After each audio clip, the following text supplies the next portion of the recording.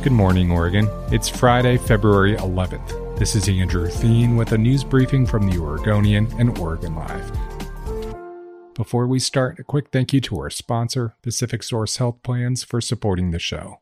More than 200 jobs and a billionaire coffee company owner's long-shot bet on horse racing in Oregon hinge on a key Department of Justice opinion on whether the plan is constitutional, but the state won't release that report. State attorneys have drafted their opinion on whether Dutch Bros co-founder Travis Boersma can operate a gambling hall near his Grants Pass horse track, but they're withholding it from the public even after handing it over to a state commission during a public meeting. A Justice Department representative on Wednesday morning delivered the advisory opinion to the Oregon Racing Commission, the tiny state agency that must ultimately rule on the horse racing proposal, but they declined to discuss its contents. Afterwards, the commission pulled the plug on the scheduled special meeting 5 minutes into the proceeding and did not divulge any details about the Justice Department opinion. Officials at the governor's office professed ignorance, as did representatives for Boersma. Justice Department officials said the opinion will eventually be made public, but not on Thursday. Critics argue the gambling machines proposed at the track are nothing more than a slot machine. The tribes have called on Governor Brown to block Boersma's plan, saying it runs afoul of state law and their own gaming agreement with the state. Brown declined to do so, but directed the Racing Commission to get input from the Justice Department lawyers before voting.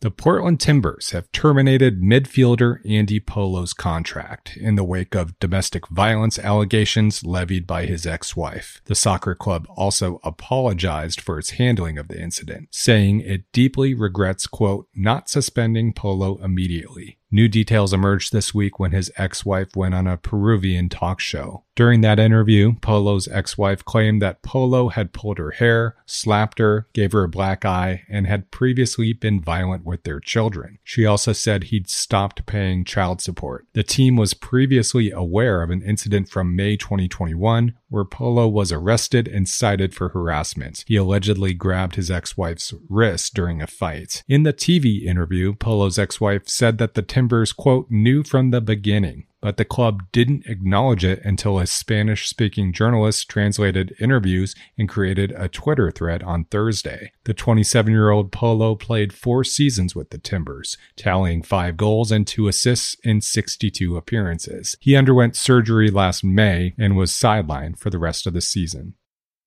Semiconductors once again have Oregon's attention. More than 24 of the state's top political and business leaders have joined a task force aimed at renewing Oregon's chip industry. That comes in the wake of Intel's plans to locate a multi-billion-dollar factory in Ohio. Senator Ron Wyden will chair the task force along with Portland General Electric CEO Maria Pope and Governor Kate Brown. Wyden said, quote, building up our state's longtime role as an American mainstay for semiconductor production is a must to continue generating good-paying jobs for Oregonians in the metro area and beyond. Intel is Oregon's largest private employer. Intel and other chip makers want to spend more than $60 billion on new factories as part of a broader plan to reduce the industry's reliance on Asian manufacturing. There are also $52 billion in federal subsidies pending before Congress. The task force believes Oregon could attract more than 6,000 new jobs if it maintained its current share of chip industry investments.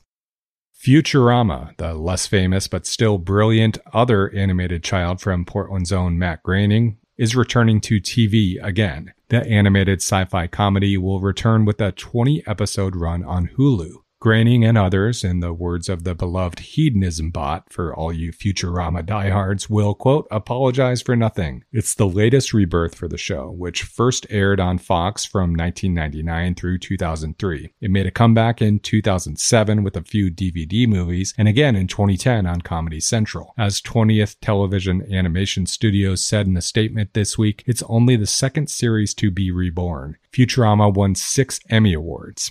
The new 20 episodes are expected to premiere in 2023. For more stories about all the great stuff we have to offer in our state, including Simpsons stories from Matt Groening, go to hereisoregon.com. Thanks for listening. You can support our local journalism by subscribing to Oregon Live. Go to OregonLive.com/pod support.